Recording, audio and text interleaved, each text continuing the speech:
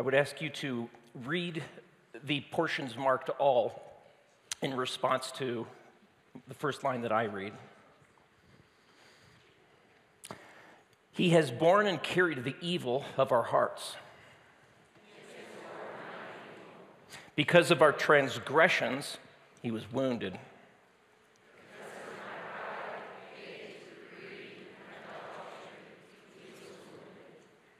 Our iniquities crushed him.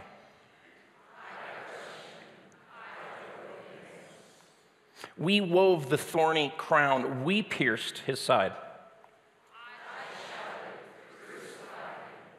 The Lord laid on him all our iniquity, punishment, and guilt.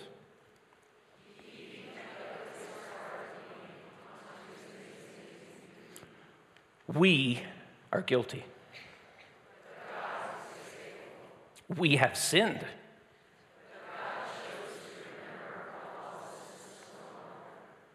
We have each gone our own corrupt way. We find ourselves in a deep pit of our own making. We find ourselves far from God.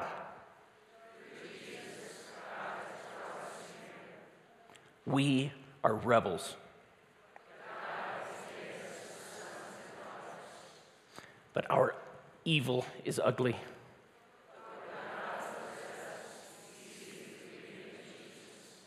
We have blotted out the name of the sinless one.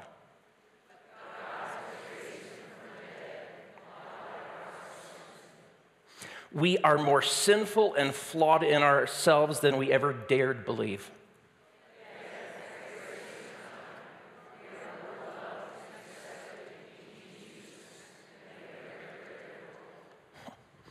What do you call something like that?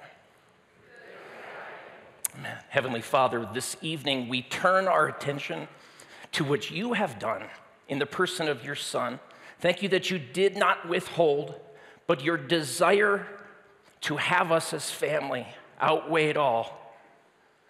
Father, this evening we want to focus on that great sacrifice to prepare our hearts for the third day when we celebrate. And it's in Jesus' name that we ask all this. Amen and amen.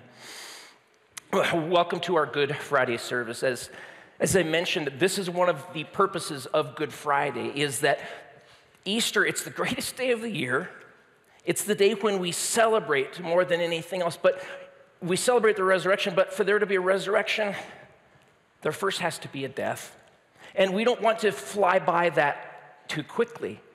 These are interrelated elements of our faith. And so we do pause, we mourn, we remember what our God was willing to do. So we're just going to focus on some of the last hours of Jesus' life prior to his death, crucifixion, and burial. One of my favorite passages in Scripture is Luke chapter 9, verse 51, and it says this, that Jesus, he spends most of his time in the Galilee area, but he knows his last week is going to be in Jerusalem. And so it says in Luke 9:51, when the days drew near for him to be taken up, he set his face toward Jerusalem. That's a picture of he's resolute. He's absolutely steadfast. He's determined to be sure that this happens. And so it's here that Jesus begins, right after that, to begin speaking quite openly of his death and what's going to happen. The last week of Jesus' life is in Jerusalem. He spends the night in Bethany, a little sister town just over the hill, a couple miles away, with Lazarus and Mary and Martha. He spends the nights there, but his days, he walks into Jerusalem, he crests the Mount of Olives, and he goes down to the Tyropoeon Valley and then up to the city. And he does this day after day, spending his time there, but he begins to make people mad, religious leaders, but he knows his time is very short. And so we fast forward to these few hours, Matthew chapter 26, verse 14, we read this. Then one of the 12, whose name was Judas Iscariot, went to the chief priests. From their perspective, Jesus is a false teacher. He's leading Israel astray, and so they go get themselves in cahoots with one of Jesus' closest followers. Verse 15, and Judas said, "What will you give me if I deliver him over to you?" And they paid him 30 pieces of silver. And from that moment, he sought an opportunity to betray him. Whole books have been written what exactly was going on inside Judas for him to do this. All we know is that it was no longer expedient to follow Jesus under Jesus' terms. And so he took matters into his own hands. Verse 17, now on the first day of unleavened bread, the disciples came to Jesus saying, "Where will you have us prepare for you to eat the Passover?" Now, in the Jewish calendar, Passover, it's the culmination of your entire year. During this time, Jesus does something very intentional. Jesus overlaps his death with Passover very intentionally because he wants you to understand what his death is all about. He doesn't want you to think he's just a martyr. He's communicating something very clearly. The Feast of Unleavened Bread is a 7-day pilgrimage feast. That is, Jews from all over the world, because they've been scattered all over the world since the Old Testament, since the Assyrians came in and took many of them back to their nations.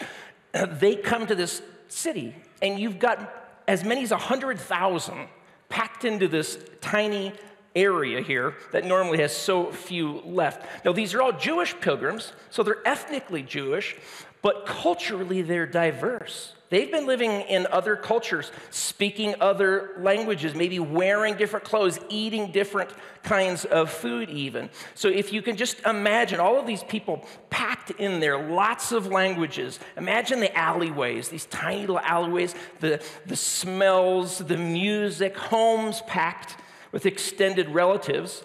And Jesus has been here all week, and tonight it's transitioning into the Passover. As soon as the sun goes down on Wednesday night, it's Thursday.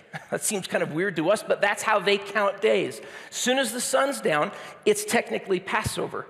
And so he's celebrating it right there. You might think of it as Wednesday night, or it's technically the Passover, even if it is later Wednesday night.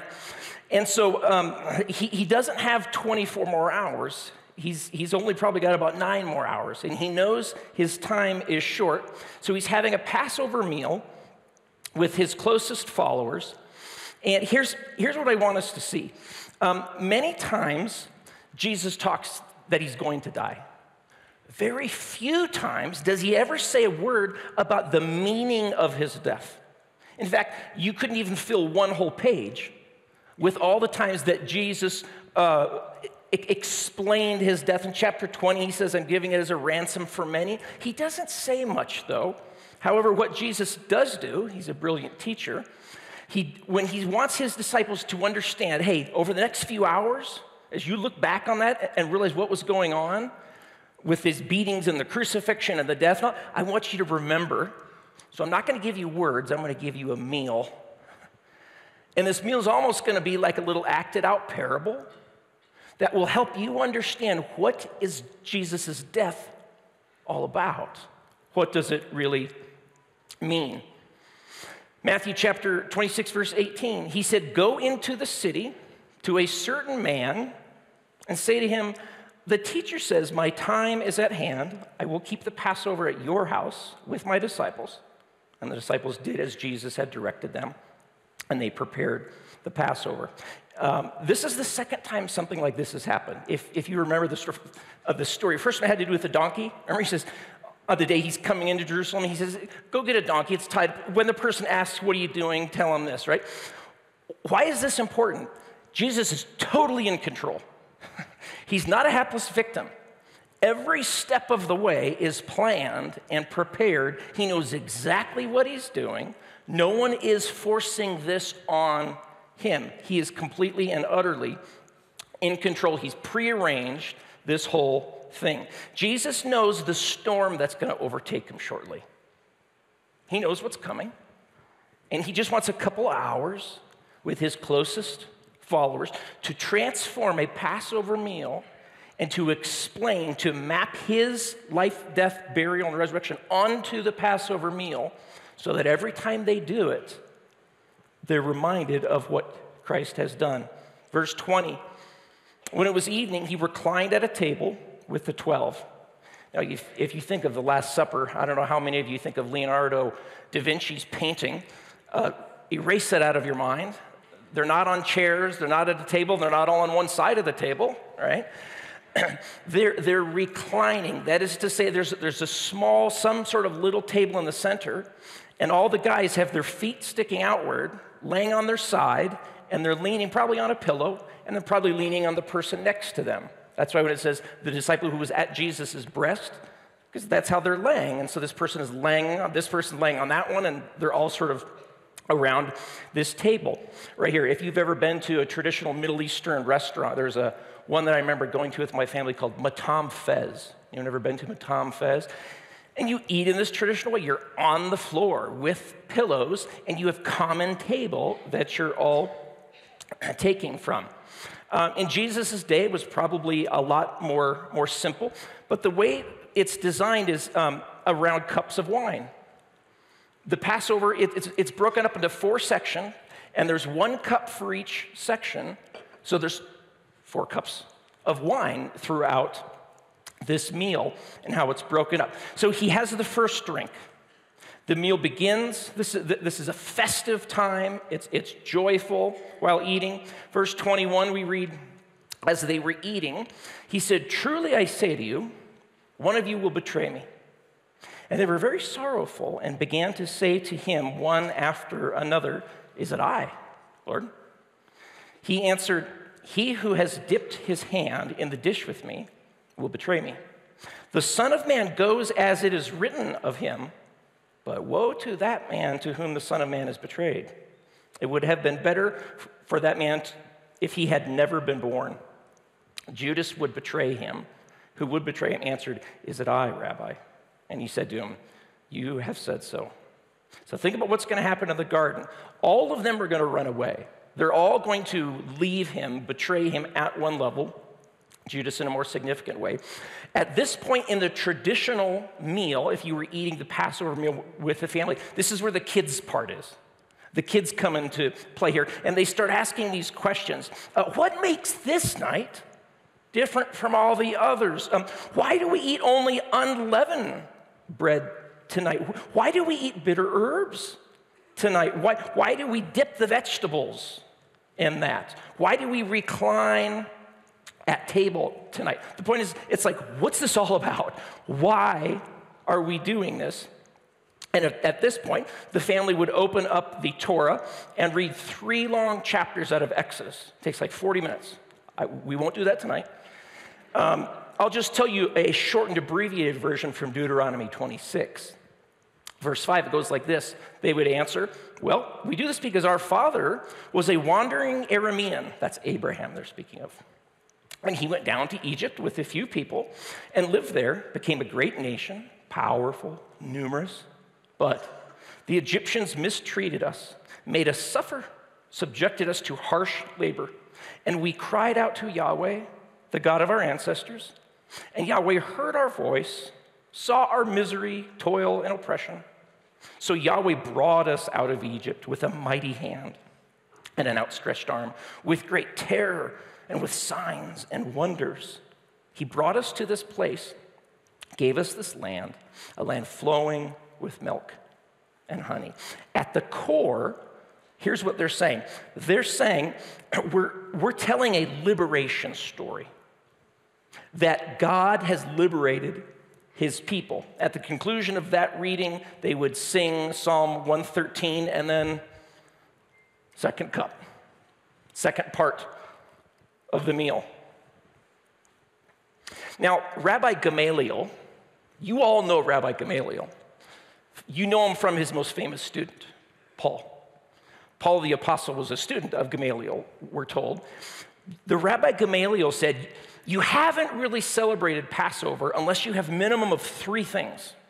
Gamaliel taught. The 3 things were unleavened bread, eating bitter herbs, and the Passover lamb. That's, as a bare minimum, Gamaliel would say, you have to involve those three things for there to have a Passover. Now the bread, it's missing yeast. It's flattened bread. It's not exactly like this one here. Reason for that being is they said, just like you have to leave Egypt quickly when the time comes, you don't have time for the bread to rise. So that's going to be this reminder, because remember, this is a symbolic meal that you're participating in to ground you to something of an event that God has done in your life. And so here's where Jesus goes off script. So far, Jesus has been a great head of the house, leading the Passover, but he goes off script here in a really weird way. Verse 26, Matthew 26:26. While they were eating, Jesus took the bread. When he had given thanks, he broke it, gave it to his disciples, saying, here's where he drops the bomb. Take and eat, this is my body. I would submit to you, when he says, this is my body, he's not just meaning this right here. Now, for me, I think of bread, I think of Great Harvest Bread Company, I think of King Soopers. That's where the bread is, right? If I've never made a loaf of bread before, if you're in the ancient world, when you think of the bread, you think of the whole process. You think of everything that goes into it, right? You've got, how do you make bread? You take dough, and what do you do with it? You smash it, right? You knead it. Then you put it in an oven, right? Then you eat it, you consume it, and it sustains you, right?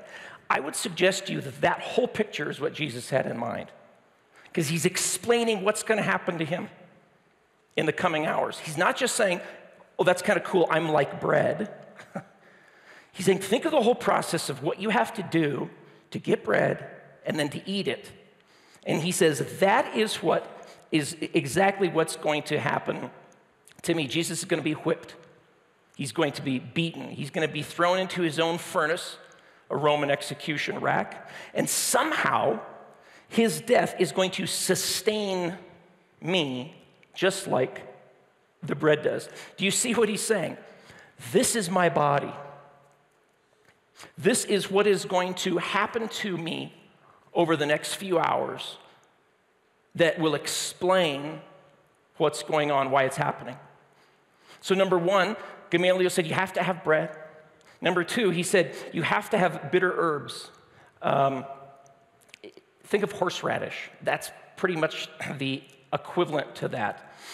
And you would take lettuce or something and you would dip it in this these bitter herbs. The Hebrew word is maror.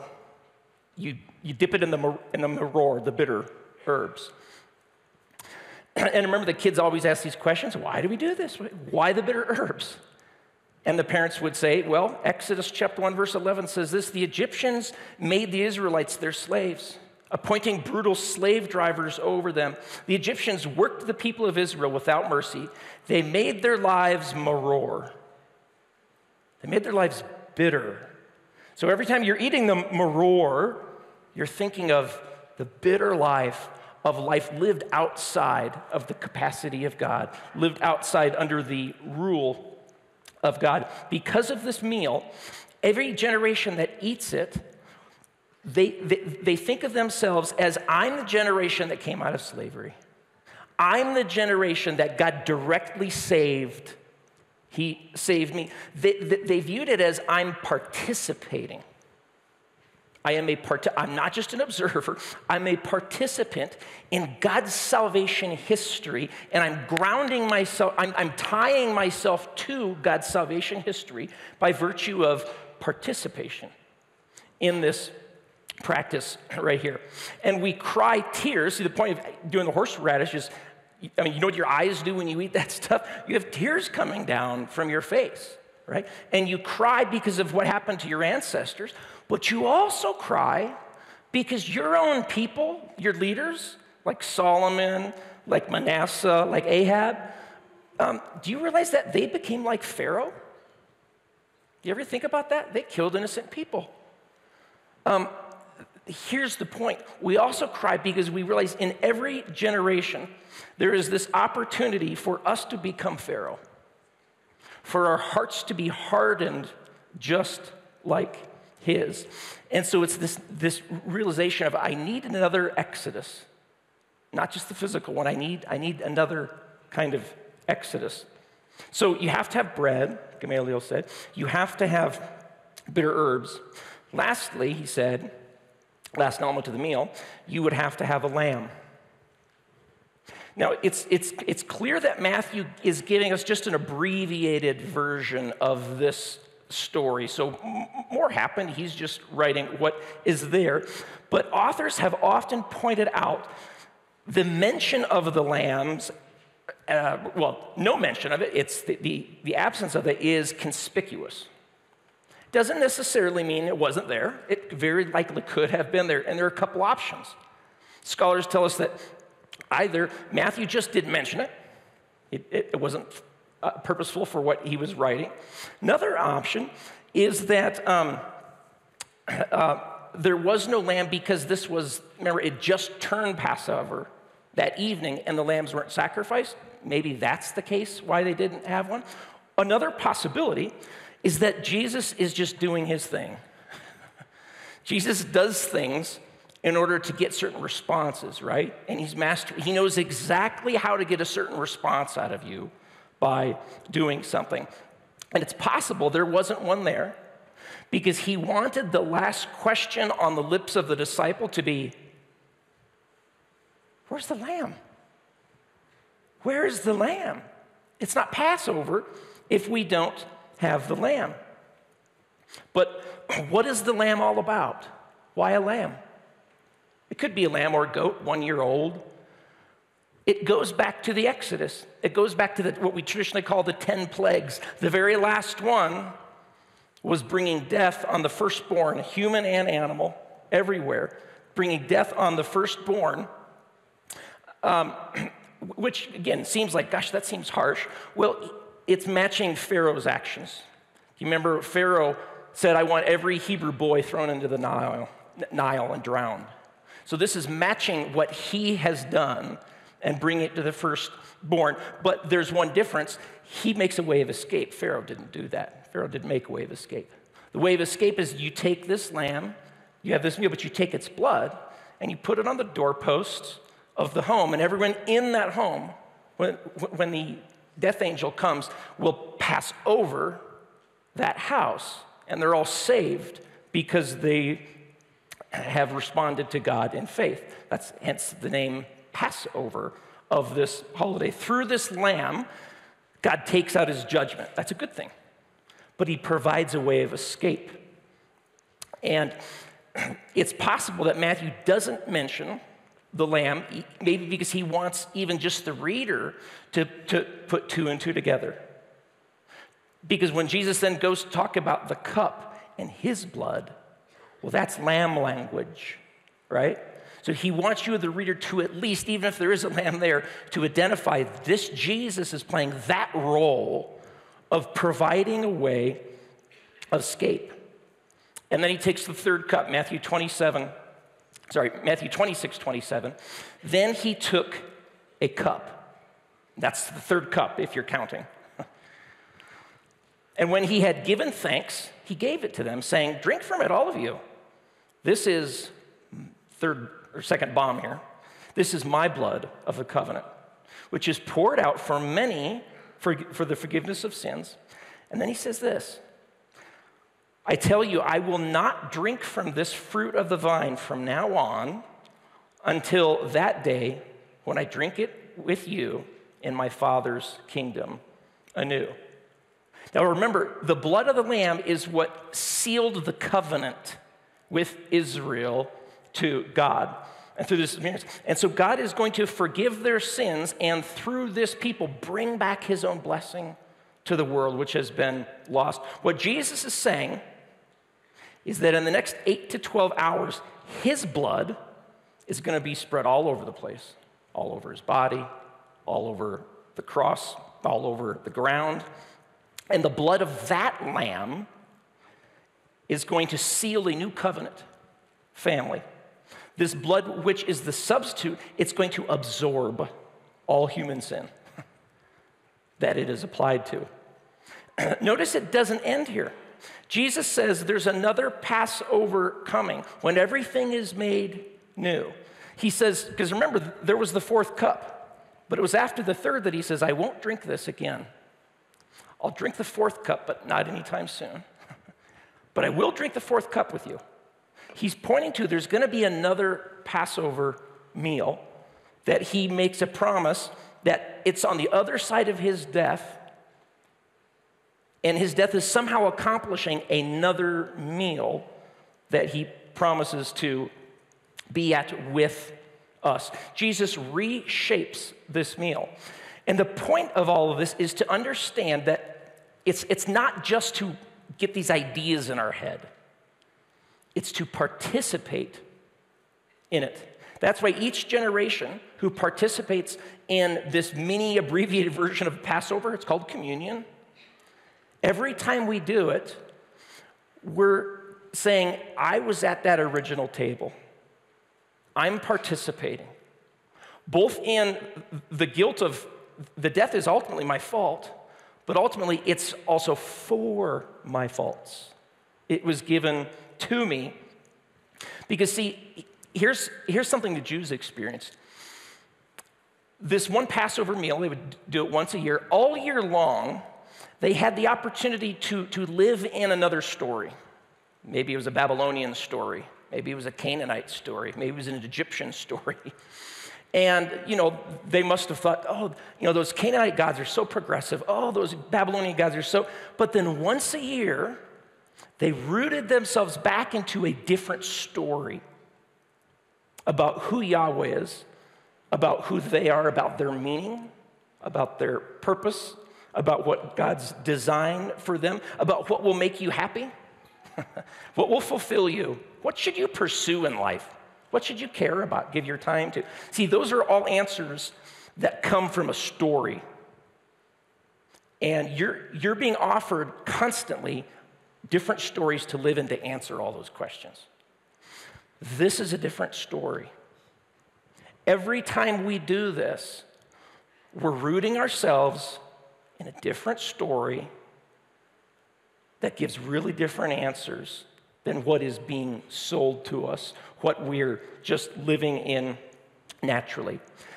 Because here's what I would suggest. Jesus realizes a new exodus has to happen. That's what he's doing. Think about it this way. You've heard the old phrase, you can take a boy out of the country, you can't take the country out of a boy or whatever.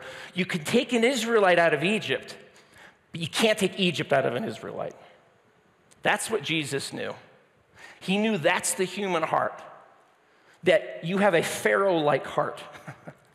And so a new exodus has to happen to solve that. To get the Egypt out of the Israelite, another exodus has to take place. And so every time we take this cup, we're stepping into that story. We're recognizing our need for a second exodus, one at a heart level, to happen. So here's what I want to do. I want to invite you to reenact the meal with me right now as a reminder of a promise made to us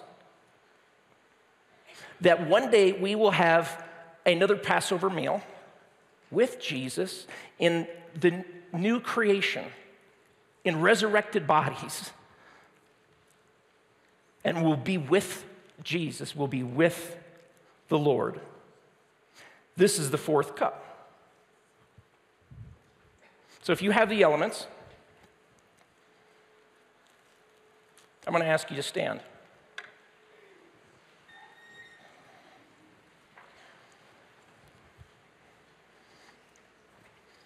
That student of Gamaliel, Paul, wrote these words: "For what I received from the Lord, I also delivered to you. That the Lord Jesus, on the night he was betrayed, he took bread, and when he had given thanks, he broke it. And he said, 'This This is my body, which is for you. Do this in remembrance of me. Take the bread.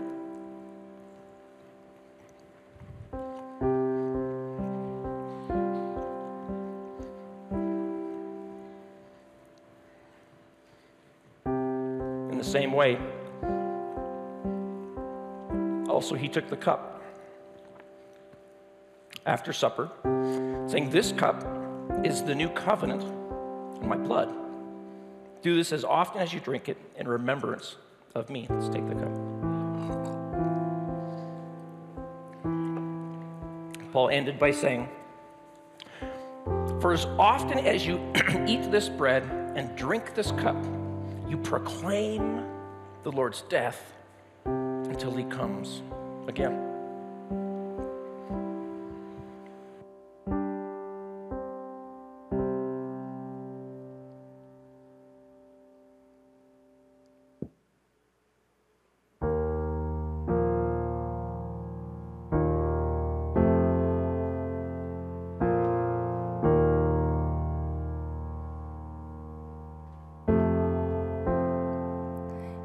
Christ alone, my hope is found.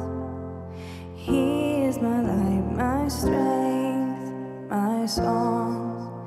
This cornerstone, this solid ground, firm through the fiercest drought and storm. What heights of love, what depths of peace, when fears are stilled, when striving cease. My comforter, my all in all, here in the love of Christ I stand. In Christ alone, who took on flesh, fullness of God in helpless babe, this gift of love and righteousness, scorned by the ones he came to save, till on the cross as Jesus died, the wrath of God was satisfied. For every sin on him was laid, here in the death of Christ I live.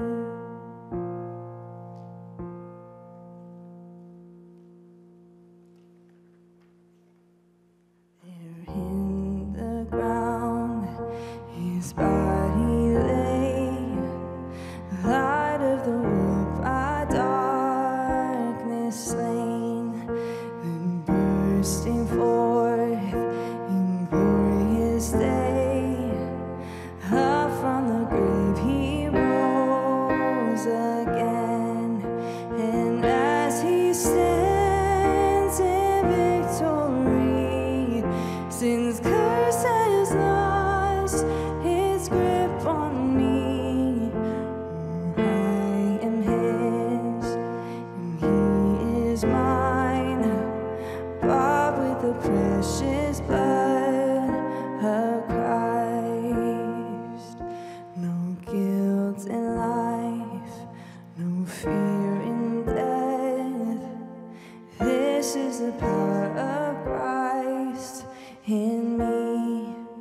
From life's first cry to final breath, Jesus commands my destiny. No power of hell, no scheme of man can never pluck me from his hand, till he returns or calls me home. Here in the power of Christ I stand.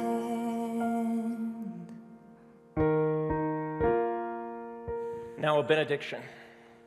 It is finished. May the God who is present amidst darkness, may the God who is present amidst the tomb, may the God who is present amidst the darkest days and greatest losses be with us now as we wait with Jesus for the third day. Amen. Go in the grace of God. See you on the third day.